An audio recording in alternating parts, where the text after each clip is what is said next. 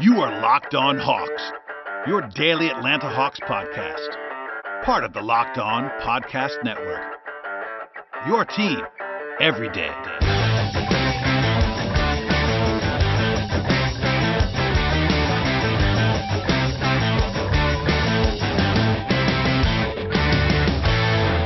Hello, friends, and welcome to episode 344 of the Locked On Hawks podcast.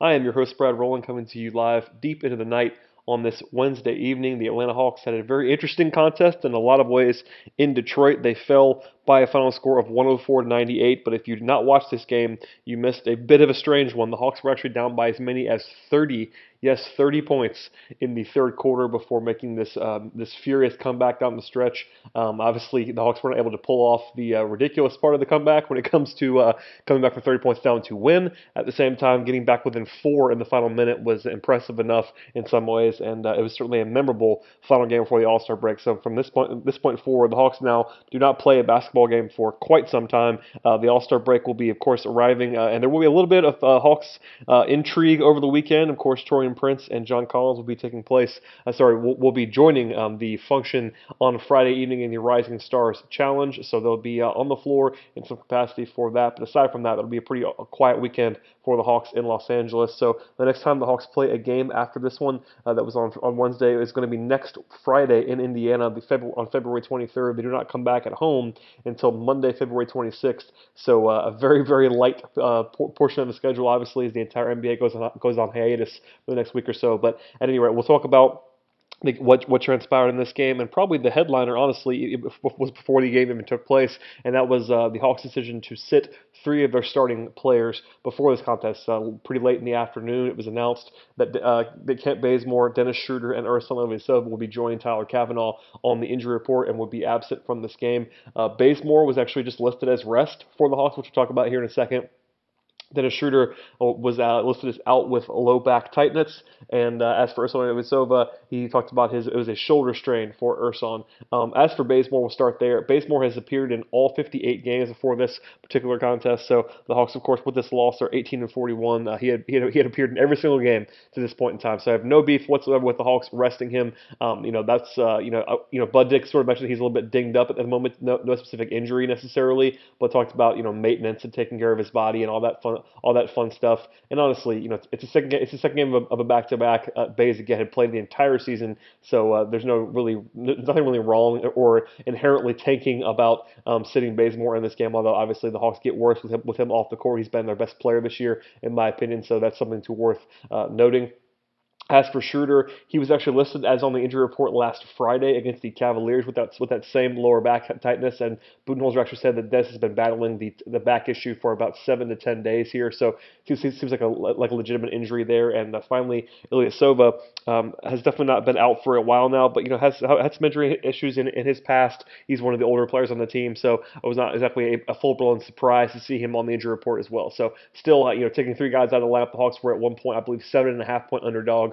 And by the time this game started, it was 10 or 10.5. So a little bit of an impact there. Obviously, if you go into Detroit against a team that's better than you without 3 of your starting caliber players, no one expects the Hawks to win that particular game. And obviously, through 3 quarters, as we'll talk about here, there was not a whole lot to be excited about. But I'd at least leave with that. I'm not sure. People asking me if this is going to be a trend that the Hawks are going to rest guys a lot. I wouldn't go that far. It seems like a pretty interesting circumstance given the fact that it's right before the All-Star break on the second night of a back-to-back on the road. I have no real beef with that or any reason to consider this as a trend moving forward. If you get to April and guys are actually banged up, I could see the Hawks certainly having some guys being benched down the stretch of the season. But until that actually happens in a more standard situation, I'm not going to assume it's going to happen anymore. But listen, I mean, if I was the Hawks, I'd be looking. Certainly, there's no reason to push anybody that's actually injured at all. Especially your better players, and some of the teams around the league have already started to get a little bit creative with the way that they're going to be trying to lose games down the stretch. So if I was the Hawks, you have every reason to be careful with guys that are signed beyond the season, and that definitely applies to Schroeder and Bazemore. So just file that away for the future. We can move on to the game itself. The first half of this game, really the entire first 3 quarters of this game, at least most of the first 3 quarters, were very ugly for Atlanta. Started early on. The Hawks shot. Actually had a 54 offensive rating in the first quarter. That is not a misprint. That's about as bad as it gets. The Hawks scored 4 points in the final 6:50 of the first quarter. They shot 27% from the floor and 1 of 9 from 3 in that period. The entire first half was just about as ugly as that, honestly. A 33% shooting clip and 2 of 19 from 3 in that first half. As a result of that, and some not terrible defense, but still when you play offense like that, it's kind of hard to be in the game. The Hawks were honestly pretty lucky to only be down by 12, though. The early portion of the third quarter was probably the worst stretch of the entire game because the defense fell apart. And at one point, as I mentioned before, the Hawks got down by 30 points in the third quarter. They did battle back from there in a valiant way, and we'll talk about that, of course. But the fact that it actually got to 30 was pretty noteworthy. It got all the way back down to 8 points with 2:51 left in the fourth quarter, and then down the stretch, Detroit sort of inexplicably decided to forget how to play basketball. They were committing terrible fouls with the lead. Basically, I made a joke that I made a joke on Twitter that Detroit was point shaving. I'm obviously kidding about that, but at the end, they certainly did a lot of things wrong, and Stan Van Gundy could not be pleased with the way that the Pistons executed down the stretch. They were able to win this game, but this is kind of a bad win for the Pistons in a lot of ways. At the same time, they did get the win, so that's worth pointing out. But there was some heroics down the stretch. The Hawks made pretty much every play possible, made a lot of free throws, made a lot of shots in the second portion of the third quarter, and of course most of the fourth quarter, as Atlanta ended up outscoring Detroit by a 37-22 margin in that fourth quarter, and that was a huge. In the entire second half, the Hawks shot 52% from the floor, and that included a 6 of 6 performance from Isaiah Taylor in the second half. So that was huge as well after he had struggled early on in this game. And defensively, Atlanta held Detroit to 26% shooting in the fourth quarter, which was needed, obviously, for the Hawks to get back in this game. But in the end, it still wasn't enough. But they should be lauded for the comeback effort. A lot of teams were just rolled over, probably lost by 30 or 40 points, and kind of gotten out there. And Mike Budenholzer seemed, obviously in a loss, the head coach is never going to be overly pleased, but he seemed actually pretty okay with the way the Hawks responded down the stretch of this game, the way that they actually competed to the end.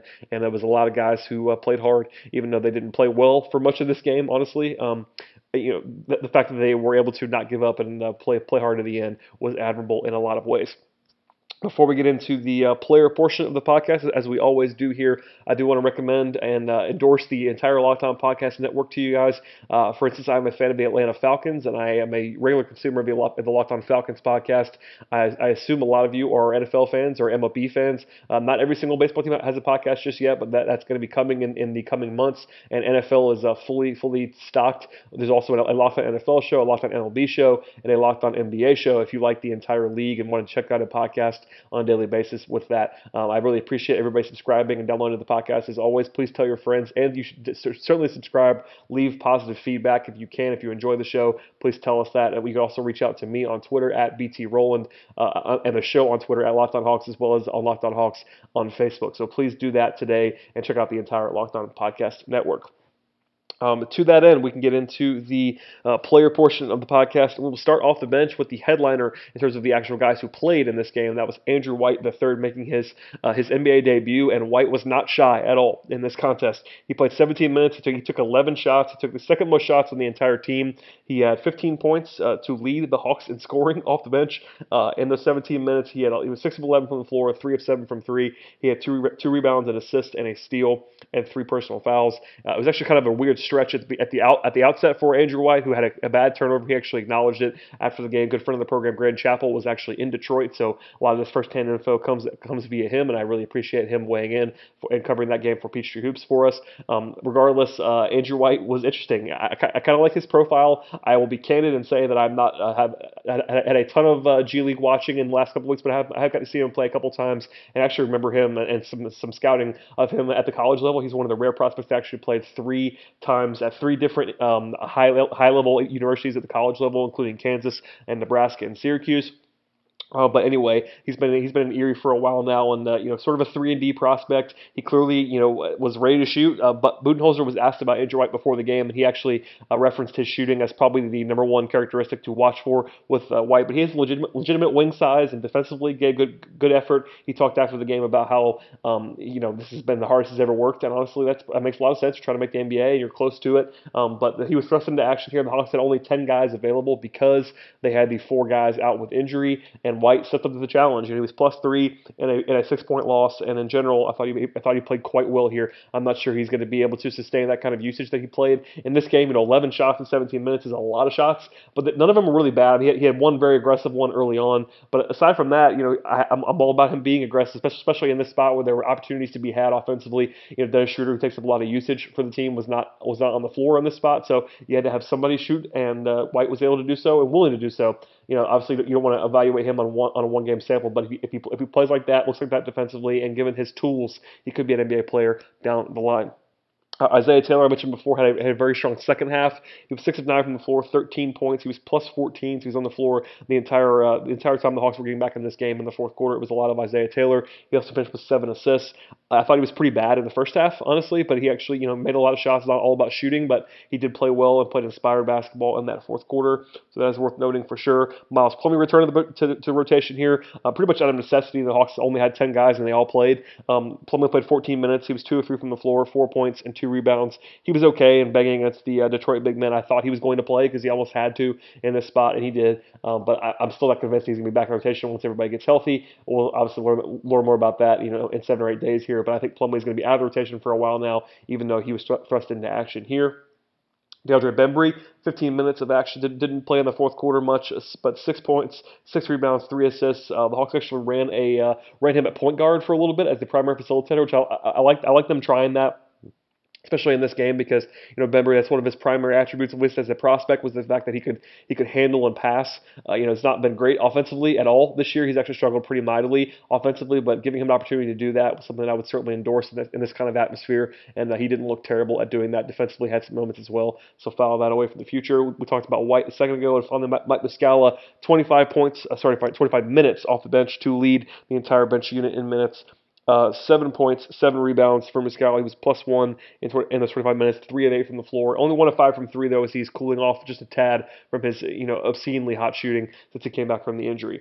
Moving on to the starting 5 in this game, Tyler Dorsey with a start. File that one away because it made all the sense in the world that he'd be starting in this game given the absence of a couple of guys. But Dorsey getting the start is something that's cool to see. 9 points, 6 assists, 5 rebounds. Didn't play great here, didn't shoot great here, but still, it wasn't as if he was terrible, but nobody really played well. I mean, it's one of those things where until the fourth quarter, I would have told you the only guy that played above their normal baseline was Andrew White. Everybody else kind of struggled, and that applied to Tyler Dorsey as well. Malcolm Delaney, 11 points, 7 assists, 3 steals, so a decent stat line. Was -18. Basically, he was not on the court for the entire that entire run in the fourth quarter when the Hawks made the comeback. So that pretty much explains the plus minus. It was a lot of good. The Hawks were led a plus minus by Taylor, and they were in the basement with Delaney. So that's kind of that one stretch. But I thought Malcolm was okay here. It wasn't like he was good. I mean, again, not a whole lot of good was happening in those first 3 minutes, first 3 quarters, I should say. But Taylor, Taylor was okay. Delaney was okay. They just happened to be Taylor had that they had the hot shooting streak in the fourth quarter, and Delaney did not have that. Dwayne Dedmon didn't play great at all. I will say by his standards, recently he's been playing very well, but not really in this game. 8 points, 7 rebounds in 25 minutes. He was pretty anonymous. Did a decent job on Andre Drummond at points defensively, but offensively was kind of a non-factor. Taurean Prince, 14 points, finished second on the team in scoring, but did not play well at all. 4 of 15 from the floor, 0 of 6 from 3. He was 6 of 7 from the free throw line, which is, I guess, a minor bright spot. But this is another game in which Taurean was very bad for most of the night. Defensively, he was, noticeably poor.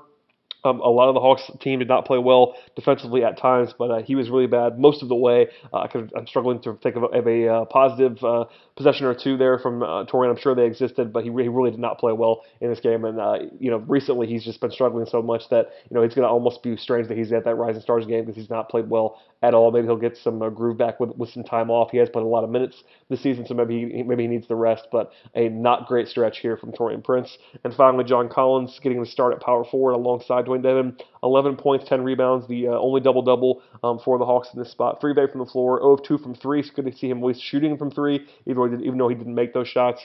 And 5 of 6 from the free throw line. I thought Collins, if you're looking for a semi-bright spot, aside from White, he probably would have been it. He had some good moments defensively. I continue to think that he's been much better than I ever thought he'd be defensively. Had some good verticality moments. Held up reasonably well against these stacked Detroit front line, and I thought he was pretty darn good, at least at times. there were times where he looked like a rookie, but him playing a lot of minutes here is a very encouraging sign. A lot of Hawks fans have been pointing that out. He doesn't play enough for their liking, but 31 minutes here, and I thought Collins was, again, one of the brighter spots for Atlanta.